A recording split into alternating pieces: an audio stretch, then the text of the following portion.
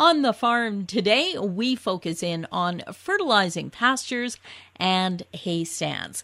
Joining me right now is Victoria Namath. Victoria is an agri-environmental specialist with Saskatchewan's Ministry of Agriculture. And Victoria, to begin with, why is it important that we even look at fertilizing our forages? Yeah, thanks, Glenda. So it's really important to fertilize our tame forage stands because it improves the productivity and longevity of those forage stands. So often our tame hay and pasture stands can be overlooked when we're making fertility decisions on farming operations because forage stands have been traditionally thought of as, more low input or low value. But, when we do look at the nutrients that a forage crop is removing from the soil, it's easy to see how low nutrient levels in our soil can really limit our forage yield and shorten the life of our forage stands, which can really affect the productivity of our operations. So how much of each nutrient does a forage crop actually remove then? Forage crops, they're high users of soil nutrients.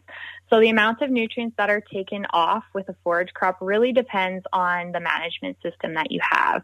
So for example, if we have a hay crop that's 70% alfalfa and 30% brome grass, that crop is removing 50 pounds of nitrogen, 13 pounds of phosphate, 55 pounds of potassium, and 6 pounds of sulfur per acre for every ton of dry matter that is produced and removed, which is a considerable amount when we think about it. And if you're using a pasture system where livestock are grazing, we do see less nutrients being removed to a hay crop. This is because our nutrients get removed by grazing animals and they get excreted back into the stand through urine and feces. However, in a grazing system, we still will see nutrients being lost from the system.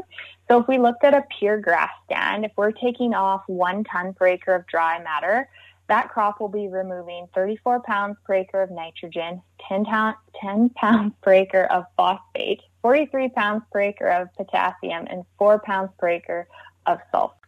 So, Victoria, why are these nutrients important? What do they actually bring to the stand or the forage? Each of the nutrients are nitrogen, phosphate, potassium, and sulfur. They play a different role in the plant, and that changes depending on what type of stand we have growing. So a pure grass stand, like I mentioned before, really requires nitrogen and phosphate. So the greatest yield response will be seen when we do apply nitrogen to that grass stand. And phosphate is also important in establishment and root development. If we have a high legume forage stand, such as a 50% alfalfa, 50% grass hay, they won't respond very well to nitrogen just because our alfalfa plants are fixing their own nitrogen. However, other nutrients like phosphate, potassium, and sulfur are especially important in stands with high amounts of legumes because they're key nutrients for successful establishment, good root development, reducing the susceptibility of certain diseases, and increasing winter hardiness and aiding in stand survival. So they do play an important role.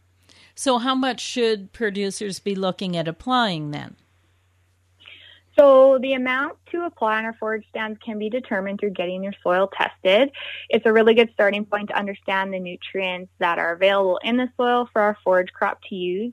And we really want to make sure we're replacing the nutrients that we're taking out of the soil to ensure we get good production and good stand longevity.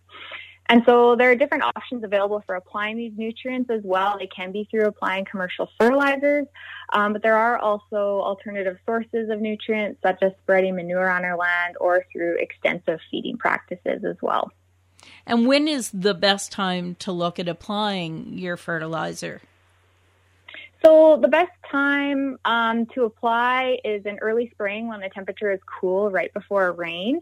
So if you can get a rain on that fertilizer, it'll ensure that our mobile nutrients like our nitrogen and sulfur are able to get washed into the soil. And this is for broadcasting on already established stands.